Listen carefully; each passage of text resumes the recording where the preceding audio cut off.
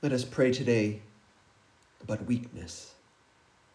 Great Creator God, we marvel at the expense of the universe, the power of the bang that began it all, the potential for everything that has ever been and ever will be contained in the smallest of bundles, released, forming the cosmos.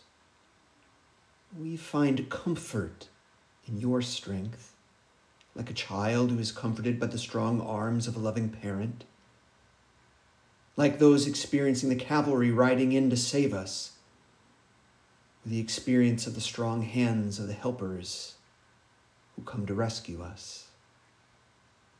We long to cultivate our own strength, work to do so, strength that we claim to find in you, and yet there you meet us with our expectations in all your weakness.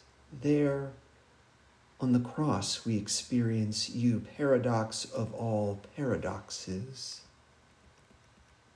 We have been taught our own weakness is our, weakness. But your grace shows up not only in strength, but in weakness. The bud breaks through the weakness of the soil, the same weakness that lets through water, lets through sprouts. The weakness of the bond between the maple tree and its seed leads to the helicopter descent, the gentle giving in to the strength of gravity, so that new life can emerge.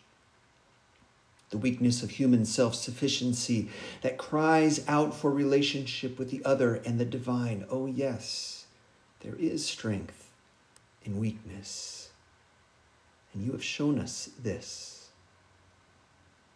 Let us look today for all the signs of weakness around us that are blessed, enabling, inspiring, even empowering. Let us be blessed by our own weaknesses and the weaknesses around us, and the ultimate prevailing weakness of our Christ. Amen.